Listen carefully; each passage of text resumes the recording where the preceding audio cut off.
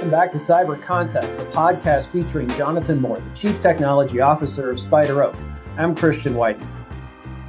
Jonathan, we had a big announcement yesterday in a field that's critical not just to space cyber, but virtually anything that touches technology these days. And that is that Apple announced it's going to shift, is it all or most of its chip production eventually to a factory in Arizona that's being built. I guess one is being built and another is on the maybe list or the soon-to-be confirmed list by TSMC, the Taiwanese chip manufacturer that's widely regarded as the one able to make the most sophisticated chips in the world. What do you think this is telling us about where Apple is right now? You know, they have so much production, so much history with China. We've seen unrest at their Foxconn-run iPhone manufacturing facilities in China that has put some of their supply chain, first of all, in an unflattering political light, and second of all, just an unflattering light as far as supply chain security. Is the same thing now going on with their IC supply chain? Well, I think that's the concern. I think that the move to domestic production probably fits. This is sitting two concerns. And the secondary concern is supply chain security, right? How do you know that the chips you're getting are the chips that you intended to get and they haven't been manipulated? So I think that is, bringing that domestic makes it easier to get those assurances. But I think more importantly, as tensions rise in the Southern Pacific and China escalates its saber rattling about its claims to Taiwan, that really puts a huge risk for Apple and the West in general about access to advanced semiconductors. I think this is a topic that right now, covers a whole bunch of different areas, from the war in Ukraine and the ability to produce advanced weaponry, smart weaponry, and whether that's precision guided munitions or lightweight drones, and does come back to this core fact that right now, for the foreseeable future, that advanced semiconductors, while sort of nationally strategic, well, not sort of, like very definitely a nationally strategic asset, has henceforth, avoided nationalization of the industrial infrastructure. There are 3 or 4 companies in the world which can arguably produce advanced semiconductors. There's IBM, there's Intel, there's TSMC, and there's Samsung as kind of a follow along. And those are the only companies in the world that know how to do it. But then they depend on ASML, which is a Dutch company, for advanced lithography, and ASML depends on Carl Zeiss for advanced optics, which is a German company, right? And these, ASML and Carl Zeiss are single source suppliers where it's not believed there's anybody else in the world that can produce the equipment they produce. So, and that's just at the very coarse-grained view of it. All these factories and machines have very complex supply chains, which have lots of single source vendors that are, distributed globally. So I think it's an interesting topic, and I can see why, moving production domestically would be important, because, where I mentioned they do depend on, Carl Zeiss and ASML. Those are in fairly stable Western countries that we believe we can depend on. But we do see even that dependency is complicated, in that, the U.S. has, recently unilaterally tried to sanction and deny access to advanced semiconductors to China. And part of that was saying that who uses U.S. technology can't ship things. And we believed we had ASML on that boat, but ASML lately has been pushing back and says, no, we are going to deliver some level of advanced lithography to Chinese customers. So it's a really interesting, complex situation here. And it's also been, the other side of showing, hey, it's diverse. You can look at a country like China, which has been trying for 10 or 20 years now to create domestic ability for advanced semiconductors, and has basically completely failed. Hmm. They've gotten down to 7 or 10 nanometer wafers, but not at production scale with multi-patterning, but not advanced the new shorter wavelength lights. They've had to use kind of like hacks with old technology, and they still haven't gotten really. They can't produce advanced semiconductors at scale domestically, even after billions of dollars worth of investments in that industry. Does that Um, surprise you? They seem to be so good, not just at manufacturing all of the cheap stuff that we buy here, but also some pretty seemingly sophisticated things. They have a made in China 2025 policy, as you mentioned, that yep. goes back some years to Yeah. try and create these, and they seem to have a limitless budget, but they just can't get there. I mean, as part of that, semiconductor companies are better at keeping their secrets than governments, perhaps, or is it just really hard to do this without an existing industrial base and knowledge chain, including all of the workers you need? Yeah, I think it's probably about the people, you know, and I think it's or more, but and the industry, like the supply base.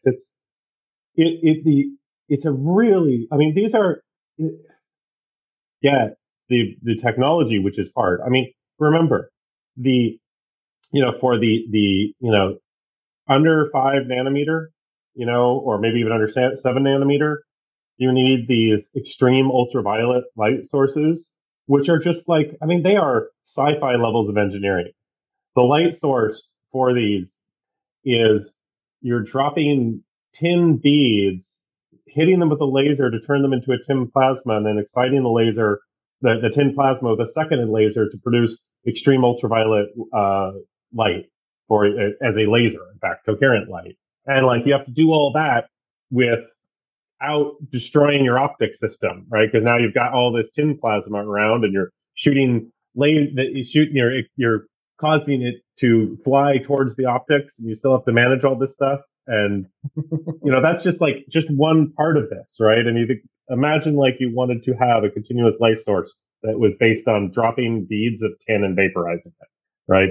And you have to do that with incredibly low, incredibly clean environment, because it's 1 part per billions is the requirement for these extreme these very small feature transistors, the cleanness you need in the clean room, which is where this equipment sits. So it's an incredibly hard scientific problem. It's an incredibly hard engineering problem, and then a hard business problem to scale that up as well logistically. So it is really hard, I think, is the answer. And it's, I think, when you look back at where has China succeeded, right? It's in things that are largely commoditized. Hmm. I mean, it may be advanced technology, but it's commoditized advanced technology, or where some of the components, some of the things they do come from, importing the components where they're not commoditized. You look at, they refine most of the battery grade lithium. That's not that's commoditized. That's a commoditized industrial process. Like a lot of the refining industry, it went there because the weaker environmental regulations. It wasn't because there was special knowledge, and you look at they're incredibly good at some aspects of software and exploitation today, but that's largely commodity because, it's a cost zero to make the second one. Um, so and when you look at like a lot of their successes in advancing their military fleets, that's a lot of it born to the fact that they can afford to do that because they don't have to sustain their existing fleet that they don't have, or they've retired it. And even so, we say they've got a much more capable navy, but they still don't have a nuclear capable navy. It's still a diesel fleet. So I think I don't mean to not give them credit for their incredible success at modernizing, but at the same time, you don't want to look at it as more than it is. Right. What do you think? I mean, there's a reason semiconductor production moved offshore in the first place, where it was dominant in presumably California and New York, and then Taiwan and Korea and Japan, probably not in that order. Um, took over some of the sophisticated stuff. You have some in Europe as well. Is the industry losing anything by bringing this back to the United States, or do you think it's I just mean, going to I don't be think so. well, It's maybe a been little here. higher I mean, cost? Intel's been here the whole time. IBM's been here all the time, right? And until 5 years ago or so, you know, Intel did have leadership in process. They were the most advanced, company. They stumbled, and TSMC got ahead. But it's and a lot of these technologies, why did it get foothold in Asia? Well, Japan had some of the most advanced optics. There's a lot of lithography, and optics was something Japan did very well, and that caused that to grow in Japan for a while. They eventually stumbled, and South Korea and Taiwan, took off. So I don't think it's a simple story to tell here. I think it's that it's an incredibly valuable industry that different countries had different expertise, and they were able to leverage those into growing in other areas as well. Right, right. Singapore was one I forgot too. There's a story out in the Taiwan news. Some 700 private Taiwanese surveillance cameras containing chips made in China by a subsidiary of Huawei are currently visible online due to security vulnerabilities. Doesn't say of whether that's an intentional vulnerability meant to allow access by nefarious Chinese intelligence companies, etc. But you look at this, did the Chinese kind of screw up on this by having so many vulnerabilities, by having sort of easily observable unknown features on their chips, by having Huawei sort of do the combined job of if you sort of put Apple and the NSA together, you get Huawei. No, do you think they're, this is sort of topical, of course, because with dissent breaking out in China and some open protests of a kind we haven't really seen in decades. I don't know. The Chinese, we think of them as sort of, wow, they did a magnificent job of increasing their economy and of growing their prominence, and they get a lot of good press. But did they kind of screw this up pretty badly? I don't know. I actually would say no, because we don't know. Like you just said, is this an accident? Is this on purpose? Mm-hmm. Right? Cheap IoT hardware uh, has a systematic problem in that, the manufacturer cares about it for 18 months, and they're not motivated to make it a great solid product that's going to be reliable for its entire service lifetime. This is a fundamental problem with IoT, that the deployment life is longer than the supported service life. And so, they're not motivated to make them secure to start with. And after a short period of time, they're unmaintained. So we're moving towards a world filled with forever day bugs where nobody's ever going to patch them. So there's that. And then there's the fact that, bug doors are incredibly hard to distinguish from real bugs. If you do it right, you can't tell, was this intentional? Was it not? So I think it's hard. But I think we do know that the Chinese government cares about bugs a lot. When the SolarWinds bug was announced, was it the SolarWinds bug? I'm pretty sure it was the bug behind SolarWinds. Now, there was some recent vulnerability. I'm sorry, I forget the exact vulnerability, where a Chinese um, company reported publicly about this vulnerability and got it patched.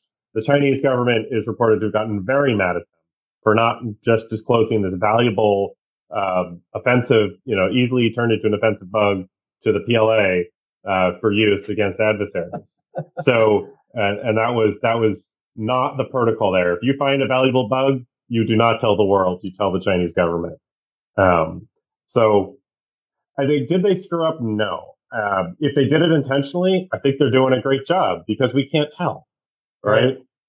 So, and I think they've done a very good job of intentionally trying to own 5G, and they've got the cheapest products out there. And for many countries, they can't choose security versus the cost of the Western alternatives, which may not be any more secure. If you're India, right? Do you trust Western hardware any more than you trust Chinese hardware? It's probably all malicious towards you, right? Whether it's malicious to everybody, or you just get the special one, you don't know. But it's not in your it's not there for you.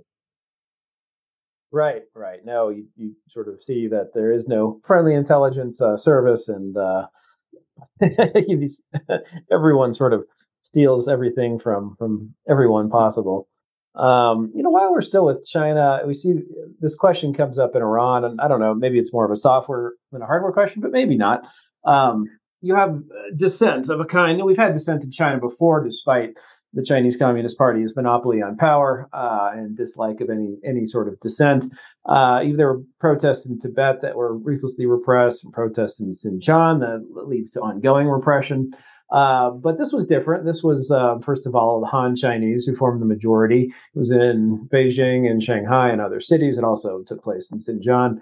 And a couple of different walks of life, maybe a little more centered on campuses, which has been a traditional focus of protests. See this in Iran too, where protests have been going on for we're in our third month here, and a little bit of flinching by both regimes. Somewhat surprising. Iran, who knows if they'll follow through, but saying they're dispensing with the morality police, who are sort of this militia of thugs that go around and beat up people who are not wearing adequate head covers, things like that. And in China, basically the previous word was COVID zero policies were going to be around for the foreseeable future, and they were been at least seemingly begun to be dismantled rapidly. Anyway, that's more of a political thing.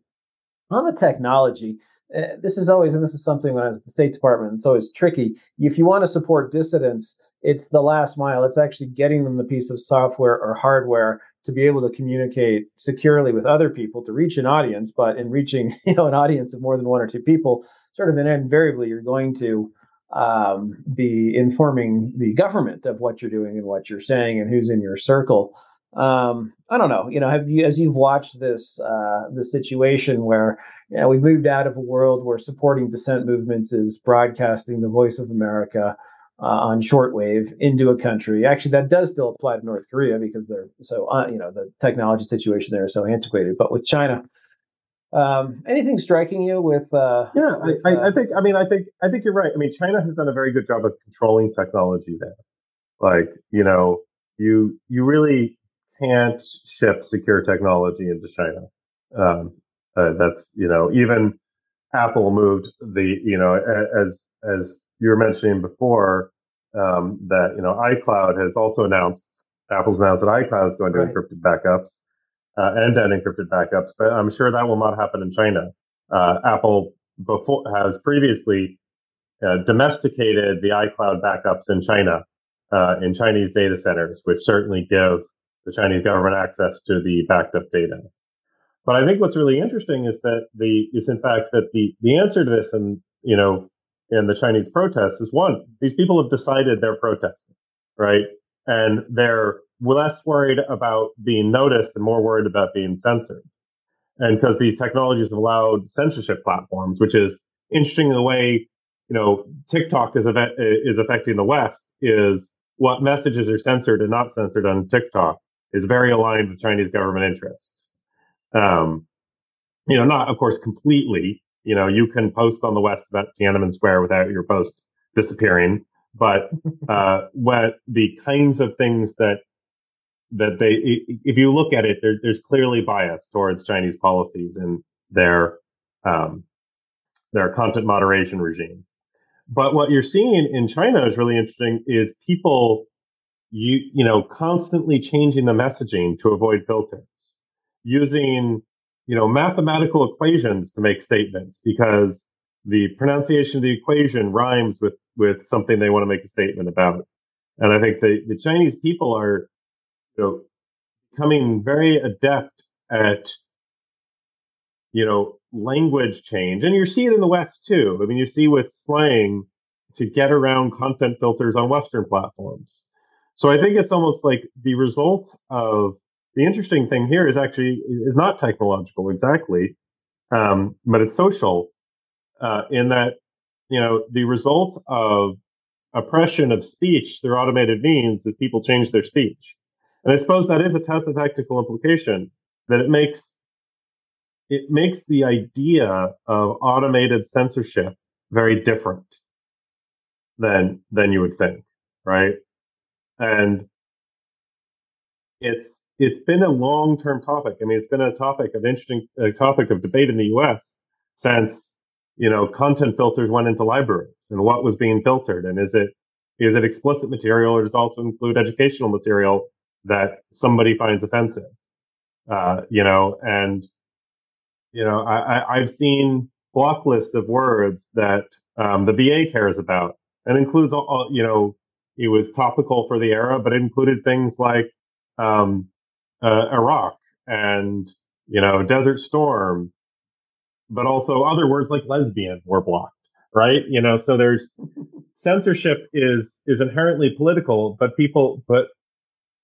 it seems to be also at some level impossible. Um, as long as the people are willing to be known as speaking out.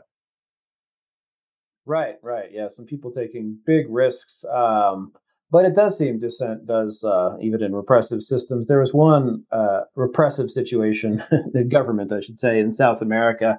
And one night, people just all around the city went out and were banging pots. And it's as long as you have enough people banging pots, it's hard for the government to round up everyone. May make a few examples. Safety in numbers. It's when do you get that critical mass for protests, and then what happens? Does the regime have enough confidence in itself to crush the uprising, or does it worry? Does it think twice? So it's interesting to see how the reaction has been a little different this time. You mentioned that Apple had decided finally to encrypt iCloud backups. This is something I can't believe. This is the end-to-end encryption. Something I can't believe they didn't do sooner. And I don't know if the FBI has specifically objected to the news, but has a long history of expressing concern of end-to-end backup, where even a subpoena to Apple or whichever company is containing the information does no good, because all it is gibberish without the trusted device, which the company doesn't have. Is it safe to say that the FBI, the NSA, others have lost this debate in the U.S. and that basically we have de facto decided that that encryption will follow the technology and not be dictated by law? I think that's an interesting question. I mean, I think I would first point out that posing this as the FBI, the NSA against end encryption is the wrong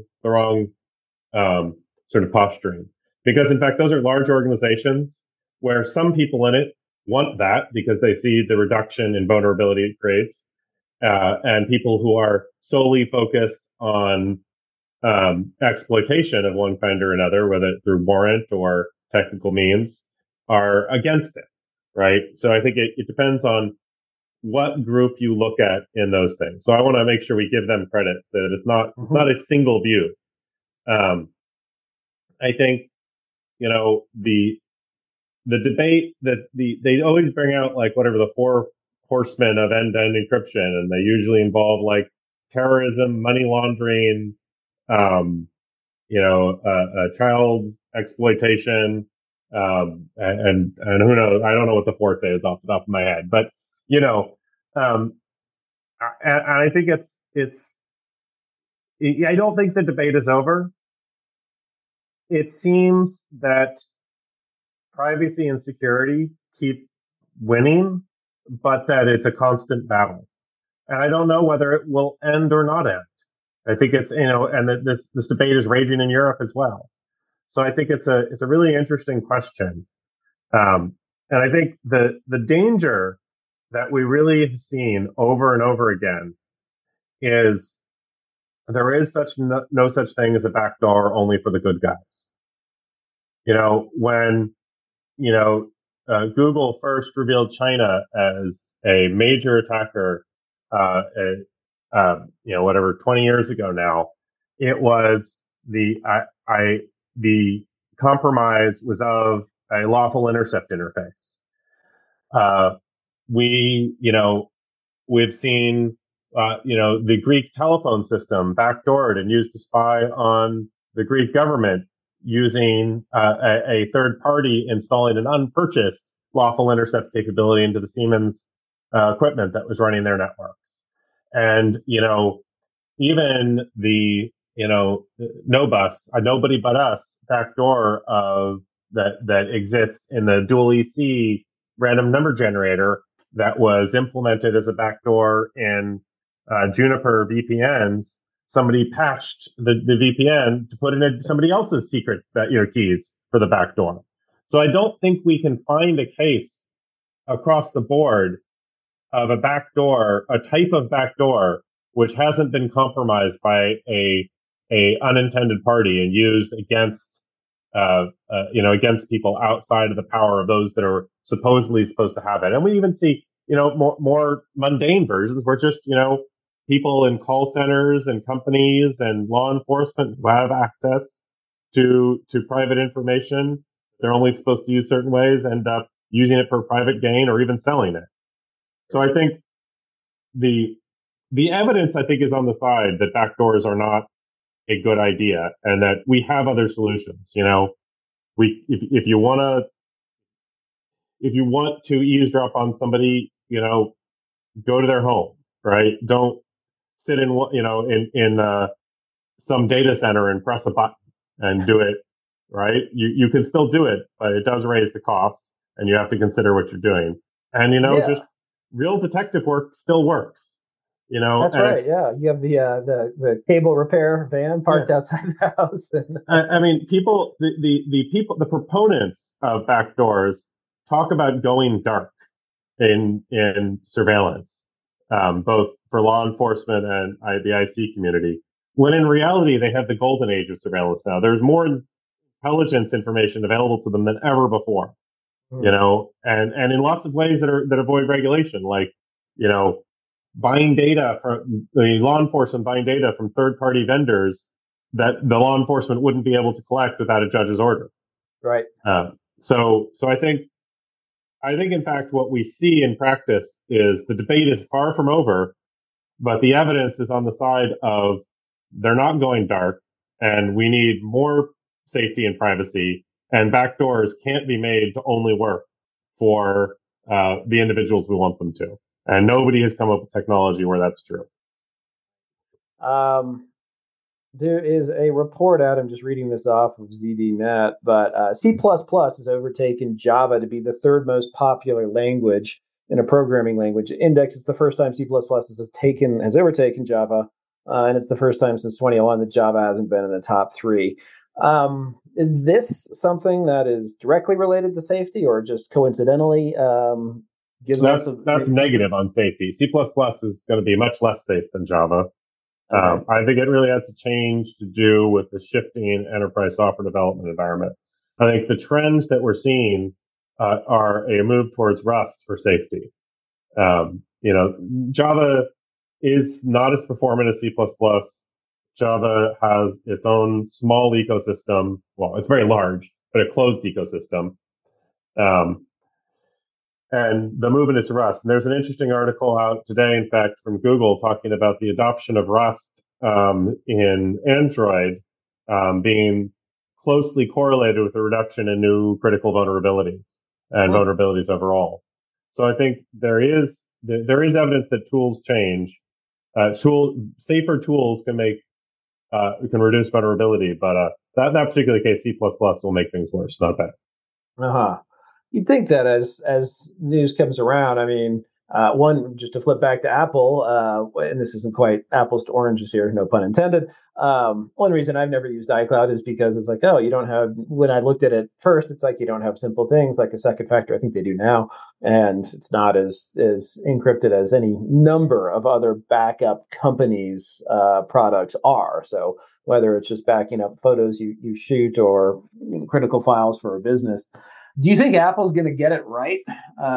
Is this sort of the final, missing piece of the security puzzle of what's supposed to theoretically, maybe not in reality, be a more secure ecosystem for personal computing and services? I mean, I think they stand a chance. I think one of our fundamental problems is the business model of the internet is one of surveillance, and Apple has definitely stood as is intentionally stood out, in terms of PR and marketing as counter to that, where your things are yours.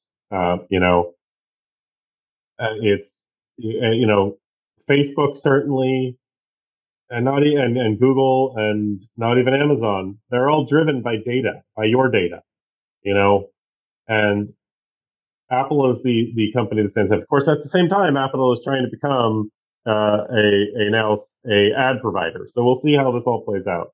It's not clear what Apple's goals are, and it's hard to understand their motives. I think people misunderstand their motives.